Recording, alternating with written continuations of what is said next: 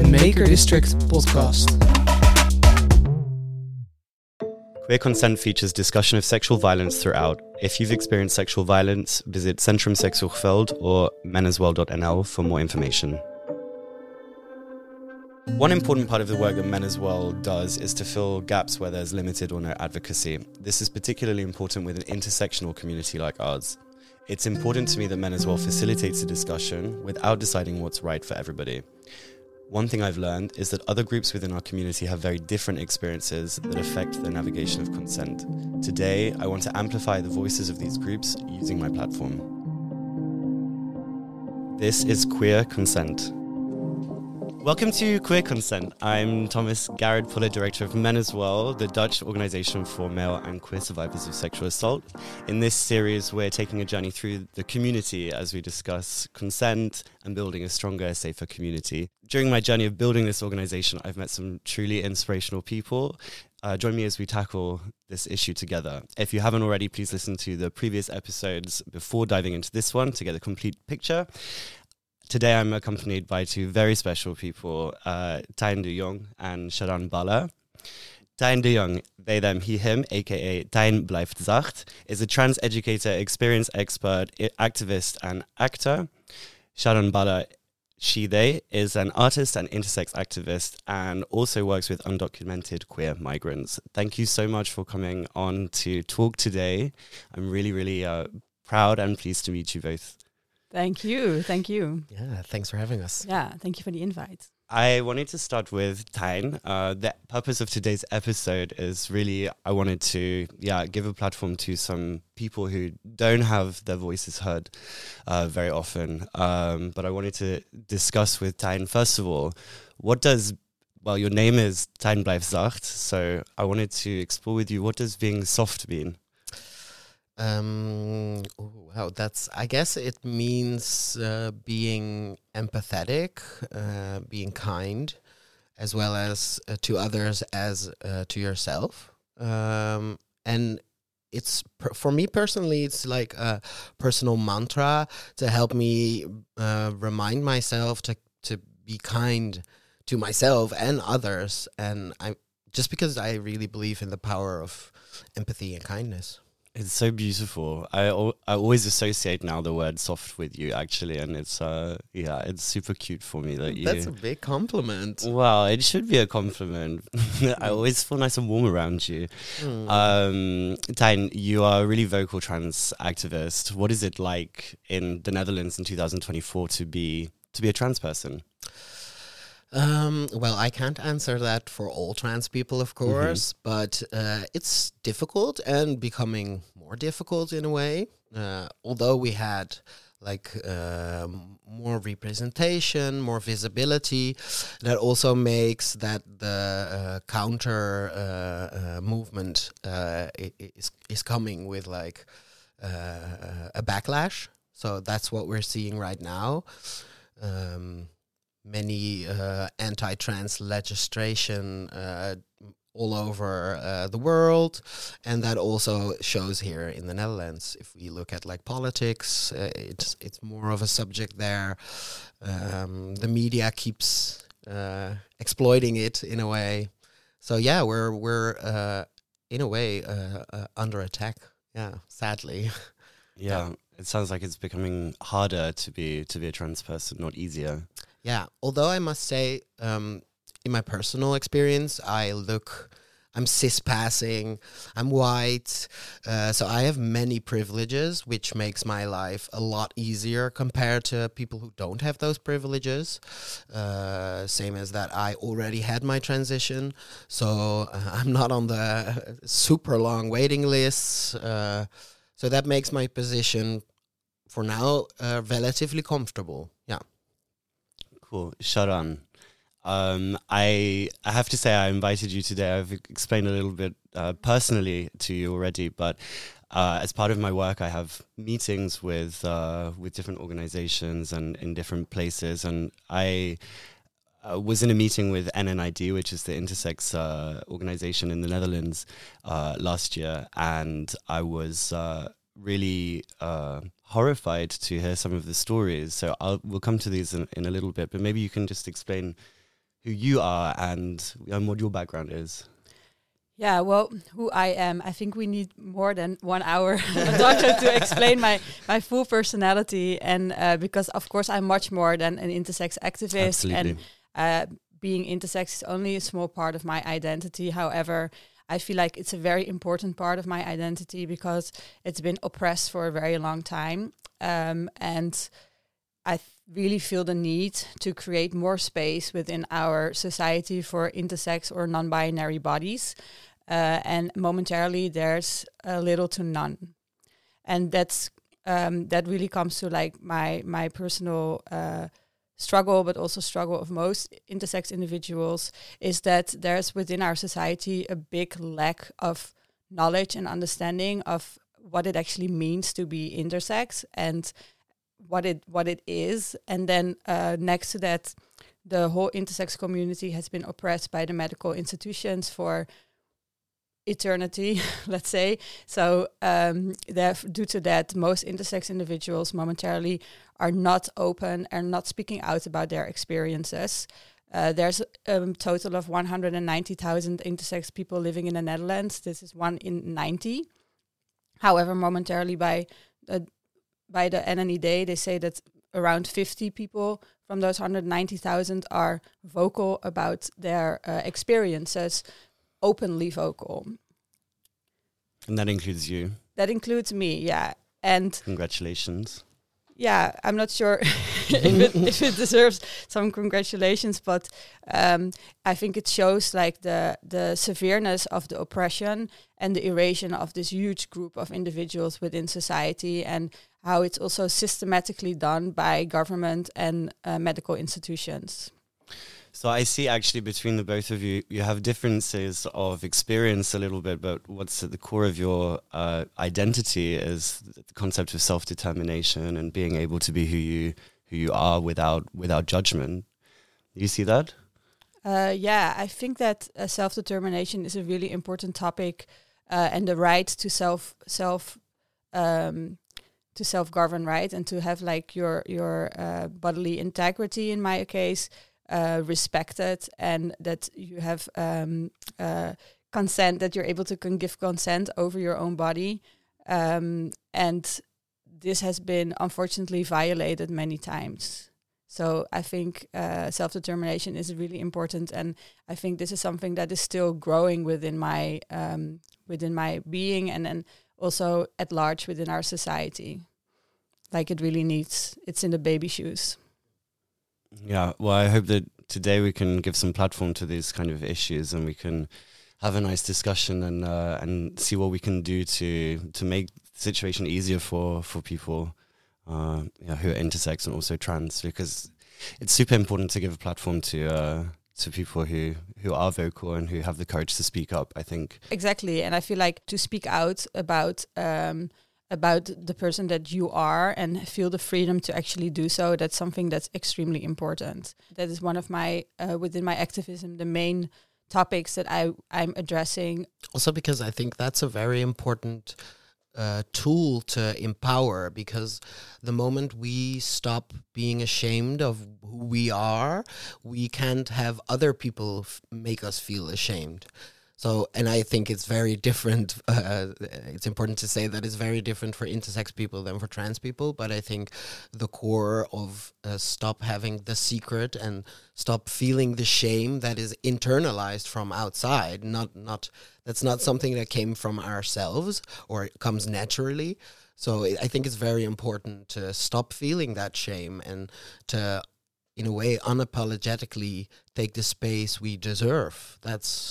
Yeah, because also it's imposed shame. Mm-hmm, exactly. And I think like the imposed part of it, that's like the most traumatizing, because like it doesn't, like it's shame that's been created and imposed upon you instead of shame that's kind of like internal, like coming from within.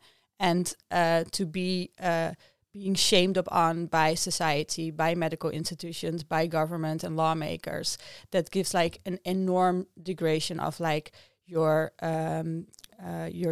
right to exist, right? And then we really come towards like towards like this feeling of erasure and non-belonging and terrible minority stress. Yeah. The idea of not having space, only the idea of that and the feeling of that can make like mental health issues rise enormously. So yeah, I see a lot of similarities also, or intersections rather, with survivors of sexual assault, because this is also compounded through minority stress and I mean more. Yes, Yeah, secrecy and that is quite interesting, because like from recent studies from the NNED came out that a lot of intersex individuals have had the experience of being sexually violated, but not by like perpetrators, but by medical institutions. So it's the lack of the ability to say no and being in like power structures wherein you as an individual, mainly as a teenager or as a child, are not in a position to say no, and then things being happened and done towards your body. This can lead to the experience of rape, of other sexual violations. However, it's not classified as such because it's been done from different intent. And yeah, this is something that's a really, really hard and difficult like maze to navigate through, because you're not being raped, you're not being sexually violated. However, you do have the experience of being sexually violated. And where are you standing then as an individual? You know, where do you go to? Who do you speak with? How do you find support for that experience? Well, first of all, it took for me a very, very, very, very long time to understand and to realize that the experience that I have had are relating to those feelings. Because for me, it was always like positioned upon, or like placed upon me from a position of help and care. So my body was being violated from a position of help and care. That sounds like such a mindfuck. Mm-hmm. Yeah, and it's been done by doctors. Yeah. So, you know, these are So people who should be like treating you or helping you. But in my case, have given me a feeling of being sexually violated. And that was under the idea that it was medically necessary, yet of course it wasn't. Yeah, I mean, that's of course also like, that's a different topic, but it's really like one of the main issues within like intersex bodies is that intersex bodies are being operated on under some kind of like prejudged rules of how bodies should look like. So there's some kind of like opinion about what a body should look like in order to be like a functional male or functional female body. And then even when there's no medical necessity, bodies are being operated on to fit those like standards or those criteria. And like the problem of that is that the child in question that is being operated on is not being asked whether they want their body to be changed, and there's no medical necessity, so it's only done from like some kind of social or aesthetic like reasonings. And this is something that's extremely problematic, because then like your bodily integrity and your right to self-determination, this is all being violated. Yeah, I can see that it's difficult to it's a difficult situation to overcome. And yeah, well, I think it's important to address actually like the topics that there are actually possibilities to protect intersex children, right? And like, because there is one very easy solution, and that is like making a law against non-medically necessary surgeries imposed on children. However, the Dutch government at this moment of time is saying, no, we're not doing this. Spain, Greece, Malta, Germany, Iceland all have laws in place. The Dutch government says, no, we're not going to protect these children. Because I think this is one of the reasons that we're also slipping on the ILGA index every year, is the lack of intersex protection, as well as trans rights. They're beginning to really hold us back in terms of where we stand in Europe as well. What is it like to reclaim your bodily autonomy and to go through this journey and make it out the other side? How do you feel? on the one hand, it's very empowering to be able to choose to do what's best for you is very empowering. Yet, of course, we have to go through this medical trouble to get that self-determination. So it's not freely given to us, and that's also something that really strikes me, is that the fact that many politicians are against trans surgeries, but yet don't protect intersex babies who are getting surgeries they don't want. So for me, it's really weird that I think also we're seeing a lot of like hyper focus around trans people, which also makes intersex people more forgotten. And also I feel like the information is also mainly crossed. So many people think intersex is a form of transness, while that is completely different. We are frequently being compared, and I find that very problematic, even though we do have like intersections, right? I mean, we are both living with bodies that have been medicalized. Yeah. And within that system, there are intersections. However, True. like the experience is completely different. However, certain experiences, like certain medical interventions, are similar again. So I think there are like a lot of like intersections. However, the experience is very different, and the way we are being treated is extremely different. Very different.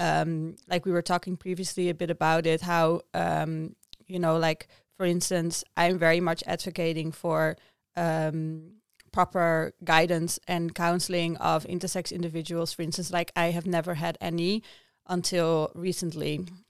So then you're going through like all these like, medical interventions without any guidance, without any person who is actually like checking in on you as an individual, who is not like in some kind of power position over you, to see what you actually want as an individual, and if you're ready for these surgeries, and if you're doing it for the right reasoning or not. And I think on the other side, maybe you can speak for it for yourself, the trans community has a very different problem at the moment. Yeah, we believe that self-determination shouldn't be with mandatory assessment or mandatory help. So although I am a little bit in the middle on that, I think if people want support and help, also psychological support or help, that's also very good. I mean, why would we deny people that? But I think the fact that we have to mandatory go through a psychological assessment, I think is very troubling. The fact that other people, the idea that other people are more able to decide over our bodies and our identities than we ourselves, to me is very troubling. Yeah. Yeah. Like what I really advocate for is that like those non-medically necessary surgeries are being forbidden on children, and that they should, people have the possibility, of course, to operate if they are at a certain age, to make their own decisions, and then with the right guidance and counseling to really make sure that the child understands, or the adult or the teenager, the individual understands what they're going through and what those surgeries entail and what it actually means, and how and what kind of effect it has on your body, but also on your mind, and also that perhaps like those surgeries are not going to fix the problems that are within you, right? Yeah. And this is lacking at the moment. Yeah, definitely. And I think it's weird that like trans people are given the help without them wanting it, while people who need the help don't get it, right? And why do we need the help? Yeah. We need the help because we've been like placed within a system that says that a body needs to look a certain way in order and act a certain way in order to be male or female. Yep. But the acceptance of a body of not being female or male, something in the middle or close to the female, close to the male, this is not being accepted. No. And I think that is the whole issue, that there needs to be some kind of like acceptance of the fact that nature is not binary. There's no dichotomy within nature. It just doesn't exist. And these social constructs, they deprive every group of agency ultimately. Definitely. Finally, you just have less control over your body, less control about who you are as an individual. And people are always talking about we have to look at science. Well, science says that neither gender, neither sex is binary. It's all on a spectrum. So I guess that's the main thing that has to change in society, the fact that we view sex and gender as binary, while it definitely isn't. How do these experiences affect your sexual identity? You want to go first? Okay, I'll go first. It was a struggle. Yeah, it was a struggle. Also because I have experience with sexual violence in my youth. So, and on top of that, I was, when I came out, I was 14. I came out as lesbian. And then I had to discover my whole gender identity. So it was a long road to where I am now. Yeah. Definitely. I think for me,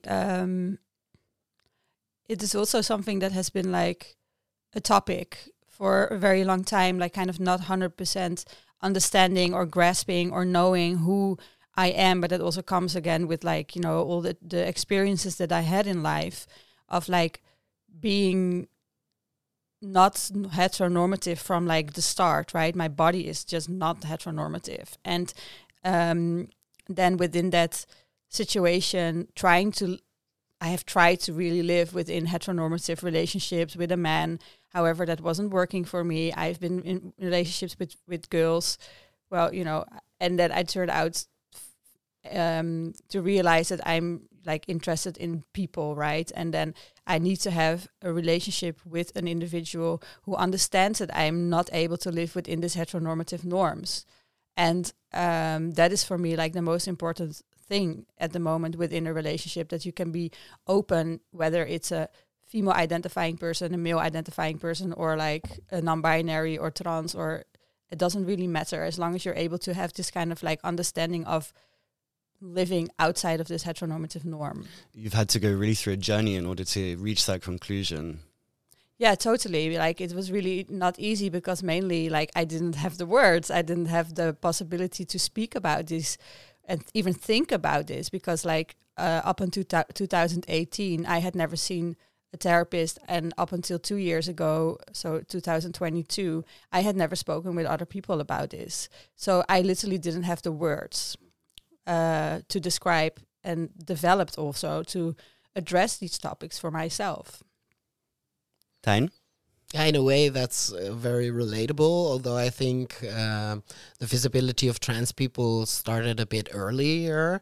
So if I look at when I was young, I guess the information about trans people was the same as it is now for intersex people. So there was no information for me about trans people except for like this one creepy movie where the trans person was a killer, or they were a pedophile, or it's always wrong. We get killed, we're hookers, and we die in the first scene. So that was a representation I grew up with. And it was really tough finding information, finding people that experienced the same things as I did. And luckily, it's better now. I mean, the new generation grows up with representation, with pretty accessible information here. But there's still a lot to be done. Yeah. What can people do to make the situation easier for you when it comes to consent, when it comes to understanding your needs? I think what's really important is that people start to educate themselves and start to humanize trans people again, because we see, and that's actually growing, like a dehumanization of trans people again. Also because we see a lot of like fetishizing of trans people, which is also growing. There was this research that showed that last year 75% more trans porn was consumed. And I think that's very saying, because I guess lots of people get their information from porn. So we are being only seen in a sexualized content, so context, and that makes people think that we are just lust objects, just sex toys, just experiments, and that is something I see growing actually. Yeah. Where apart from, I'm just thinking, apart from sex seen in porn, where do people get their sex education in the community? There isn't. They don't, There I guess, isn't. or like There was a talk mouth to mouth information, share with each other. Mouth to mouth information in this context. Yeah, well, I think within like the intersex community, this is again very problematic because most intersex individuals, their body has been violated so many times, so frequently that like it's really hard to kind of set your boundaries also within sexual relationships, because most people are just really, or like it could happen that people are not able to set boundaries due to the fact they have been violated so many times already, or for instance having the idea of needing to be lucky enough to find a partner willing to be with you. You know what I what I mean? Absolutely. Like it's because you've been told your entire life you're not good enough, and these are problems within the community. And then on top of that, like again, like all sexual education that you get in school, it's based on a heteronormativity, right? Yeah. So that is very problematic when you're not part of this heteronormative beings. Completely. And that is not only for us, right? That's No, for, I like, think the it's for whole everybody. queer I mean, this community, this minority stress that you're talking about, basically, that people feel the need to, because of their personal experience and journey, they feel the need to seek validation, or to so often, but also to they seek love. People want love, and they try to look for that. If it's not role modeled in a way that they can find it, then it's hard for they can find themselves in situations that blur boundaries more easily. Yeah. And just the fact, indeed, about what I've really recognized is that when I started my transition, I was really scared that I would never, ever find love again. Because who would love a trans person? We're like the weird people, That's so familiar. Yeah, right? And that's also why, that's something I want to also show, because I am able to find love. Actually, I've found the best love since I've started being myself. So I think it's very powerful for us to see people of trans people or intersex people in love, happy, joyful. I think that's very, very, very important. You want to share a little bit about your relationships? You want to go first again? Yes, I do. Well, I'm polyamorous, so I have one partner at the moment. So there's space for more. Yeah, there's space for more. If the connection is right. It's not like I need more, but yeah, I'm always open for new connections, definitely. And I'm together with my partner for a year now. And we're very happy. Yeah. Cute. Nice. Sharan? Yeah. Your turn. The giggles are coming up. Huh? Yeah, well, I'm very much in love, which is really amazing to be. And it feels really like privileged to go through this experience, to meet someone and have so much connection with, and feelings for, and love, and like protection, and like comfort and everything. So, but it's very new. Like we just been seeing each other for a few months now, so it's quite. You did start blushing though as you started talking. Honestly, that is so cool, right? I'm I love seeing completely in this. love. So It's really heartwarming. yeah, it's nice. Like it's been quite amazing. Yeah. It's also super important that we're here to talk about really difficult things, but that both of you have found a sense of you found a place of belonging, in a sense, in relationships. Yeah, I think like the need to be in a relationship is not present, or it's not the internal goal, right? But then that being said, it's so amazing to be with someone and have found this love and have found this connection with a person. and this goes on a much deeper level than physical or bodily, right? Or bodily physical is the same thing, but like it goes much deeper than that.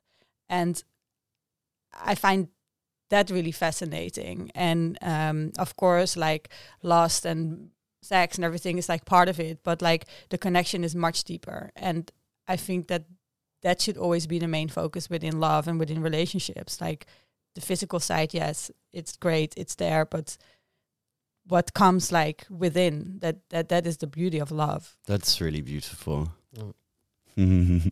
I want to know more about consent in general and how it is for as many different people within the community as possible. And of course, everybody's experience is completely different. And also, as I'm talking, you know, I'm saying things that that are not necessarily the right things to say because I've not experienced in necessarily intersex or in trans, which is why I wanted to have this discussion today to see, you know, what it is that also as a cisgendered white gay guy, how can I use my privilege to help amplify voices, and how can I use the privilege that I have to make people's situation better? Well, on the one hand, you're doing it by giving us a platform, but I think it's also very important to do the activism in your own personal close space, specifically for cis gay men, to educate the cis gay men around you, because my experience with fetishizing and sexualization is mostly with gay men. So I think it's very important that consent because I believe consent is a topic that is in intersex communities very important, trans communities very important, but yet I believe in gay communities still something that is not, like I feel like there's no need to talk about it, because there's no, unless something goes wrong, suddenly they feel the need to talk about it. But like we have to do 3 steps back and... Yeah, and our relationship, what I'm hearing is our relationship with consent also impacts your experiences as well. Definitely. So that is why it's important to step up and say, you know, we have to listen to everybody within the community. We have to be sensitive. Yeah. Because fetishes are wonderful, but they can also, you know, there needs to be a consent behind. Exactly. There needs to be consent behind fetishes. Yeah, definitely. Yeah. So what do we need to educate? How do we educate people within the community besides activism, besides doing the work ourselves? Yeah. I guess talk. Like we have to keep having conversations with like the whole community, not only within subgroups of the community, but with like the whole community. We have to keep coming together, not only in party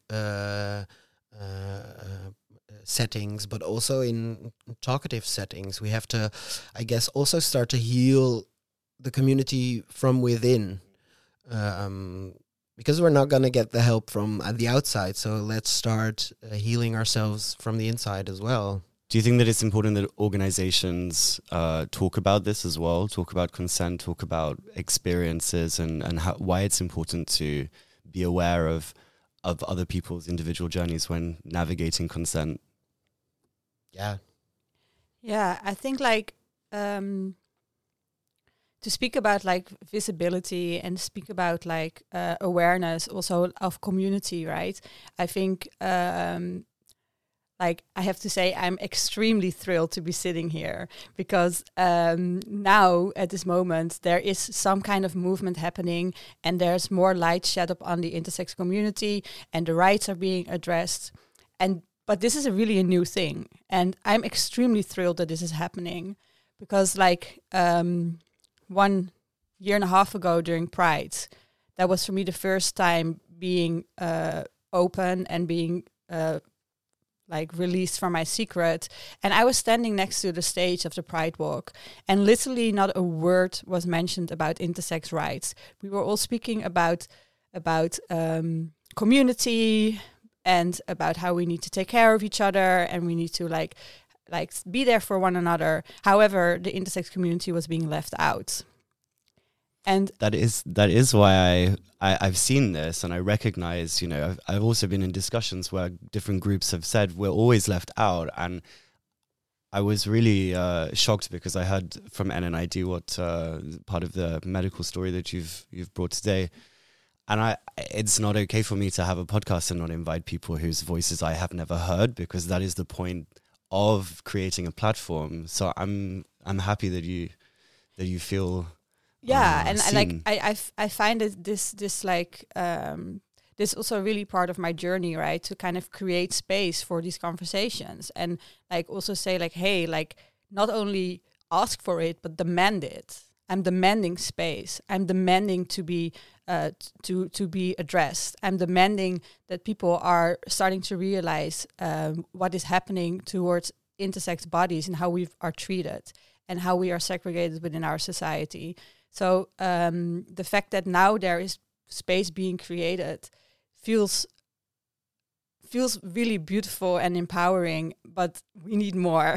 And I really would like to continue doing this, and hopefully with me a lot of other intersex individuals will start speaking out and demanding space. This year during Pride Walk, I was asked to deliver a speech on the stage prior to the Pride Walk, and this was kind of like, for me, the signaling moment of, yes, space is being created, we are being heard, we are being addressed. And hopefully next year, if I am being asked again to deliver a speech, there will be 30 people with me standing on that stage who are also intersex and who are also speaking out and who are willing to like stand up for our rights and really say like, we exist, we are here, and like we're not going anywhere, right? And I think this is like something that is really still in development. However, like the snowball started moving, and I'm 100% sure it's just going to get bigger and bigger, and we are going to like continue to empower ourselves. And personally, I think it's not only your job to do that, but I think that is the job of the rest of the community, and especially people in privilege, to also help you make that space and amplify your voices and give you as much agency, because you've had so much agency taken from you from such an early age, if that's fair to say. Yeah. And I feel like it really is the job of the community, if we act as a community, to build spaces, platforms for people to be heard and for the intersex experience to be understood better, because that helps you live more freely and more happily and more healthily. Well, I'm lucky enough not by myself. Of course, there are other intersex activists like Marleen Hendricks, and we work quite closely together towards like this common goal.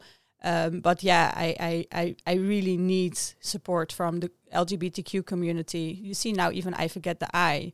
You know what I mean? Like even within my like use of language, I right away to go to LGBTQ, and I stop, because this is how like we have been trained and how we've been programmed within our society. Like even I'm erasing myself from the queer community, and this awareness and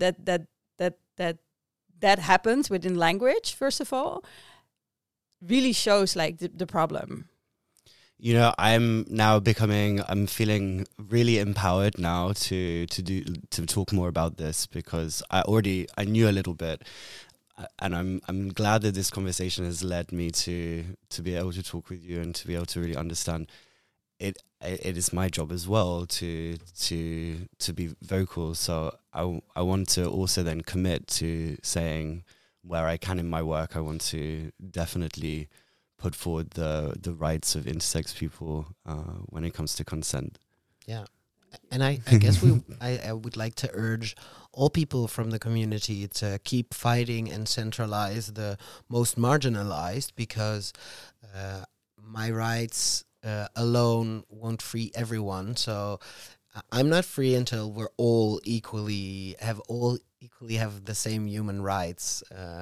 So not just be happy with the rights you get already, but try to fight so that everyone gets those rights. I find that narrative so disappointing as well. And it generally comes from people who look like me. You know, I've got my rights. I don't need to fight for anybody else's rights.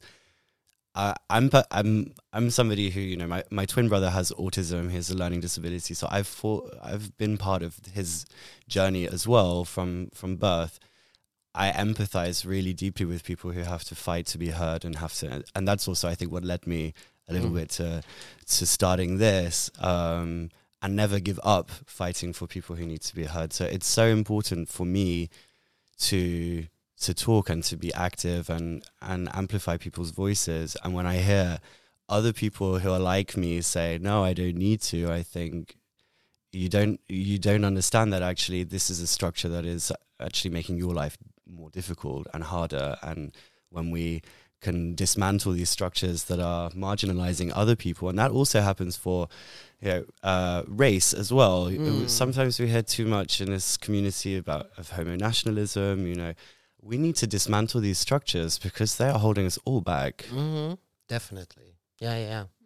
How can we work together to make this change? I find that really difficult because on the one hand, I would say we're doing that. We're making ourselves heard. We're making ourselves seen. But on the other hand, I'm a bit scared for the way the society is now changing. That I'm seeing that sometimes our visibility is being used to how do you say this? That people say we are too visible in a way. So I see like a change that people want us to go back into the closet again, and we have to be very vigilant that we don't slip up now, because, well, maybe they first come for trans rights, and then they come for gay rights, and then they come for women's rights, and then, I mean, it doesn't end with our marginalization. It will grow, and we will all be troubled by that at the end. Yeah, I think like the caution is really important. Like I like to think, and I like to hope that we will continue to be accepted within our society, and that like acceptance will grow, even though there's a pushback at the moment and there's a lot of like resistance towards the LGBTQIA+ community. However, I do really believe that that the push that the community is giving and towards visibility and towards acceptance is stronger, and that will remain stronger, and that within hopefully the Netherlands and the rest of the world, even though the situation at the moment is quite horrendous in many countries, we will continue to grow, because like I believe in the greater good of humanity, and I believe that like in the end humanity will understand that there needs to be space for everyone within this tiny world that we are living in, because otherwise there's no way to live together in this world, because we will continue to exist, and there's just simply no way around us. And I think that's the bottom line. There's no way around us. Yeah, that's a nice way to look at it as well. Like we won't give up our space. We are not going to give up our space. No. Like keep claiming. Yeah, we're gonna not even that, we're gonna keep existing. Yeah. Like that is the main thing. Like the bottom line is that we exist, and we're gonna keep on being born. You know, like it's not like if people are gonna forbid trans surgeries or if like it's gonna be forbidden to be gay, like we're not gonna stop. You know, it's not like if you're gay you're gonna stop having sex with men because it's forbidden. Like you're gonna find a way around it. Like we're gonna be there forever, and we've always been. We have always been there. Even like so, for instance, like I work with undocumented migrants, and loads of the people I work with are coming from countries where like being queer is forbidden. You go to jail or you get murdered. And I find it so amazing how these individuals find a way within their own country, within that fear of being literally murdered, still find a way to have love relationships with people in secrecy. You know, because love wins in the end. And yes, they go through horrendous experiences. And yes, they are being mistreated in the most horrible way, but still they risk all that, knowing and willingly, for love. And I think that is the most amazing thing. And that is like the purity of humanity, right? And it sounds so cheesy, but love wins in the end. Like that's just the... And it shows our strength, right? I mean, for straight people, having love is quite easy, but we would die for our love. That's what this shows. So that's I think very strong, right? And it shows like how deep this is embedded within our being. Like there's no way for us around it. That's just a simple fact. You can pretend to be in a heteronormative relationship, but if you're not hetero, most individuals will have another relationship next to that represents their real identity. Yeah. That's just the way it is. Yeah, like, exactly. Love wins in the end. Absolutely. Yeah. Love wins. Yeah, it's so cheesy, but it's the truth. It's true. Yeah. Amazing. Thank you, both of you, so much for joining today, for having a really nice discussion. I really hope from our side that you felt heard. Most importantly, I think that really is the most important part of this discussion, is hearing people and giving a platform. So thank you both, and I'm committing to trying to be more open and more amplifying of people's voices like yours. So please, if ever you need anything, please let me know. I will try and help. Thank you so much for being here. Thank you for It was having so us. nice to have this conversation with the both of you and to create this space for this really important topic. Thank you. Join me next time as we delve into the world of drink, drugs, chemsex and consent with 3 experts, Maiko Odi, Leon Knops and Jeroen van Zanten. If you've been affected by any of the topics in today's podcast, visit menisworld.nl for more information.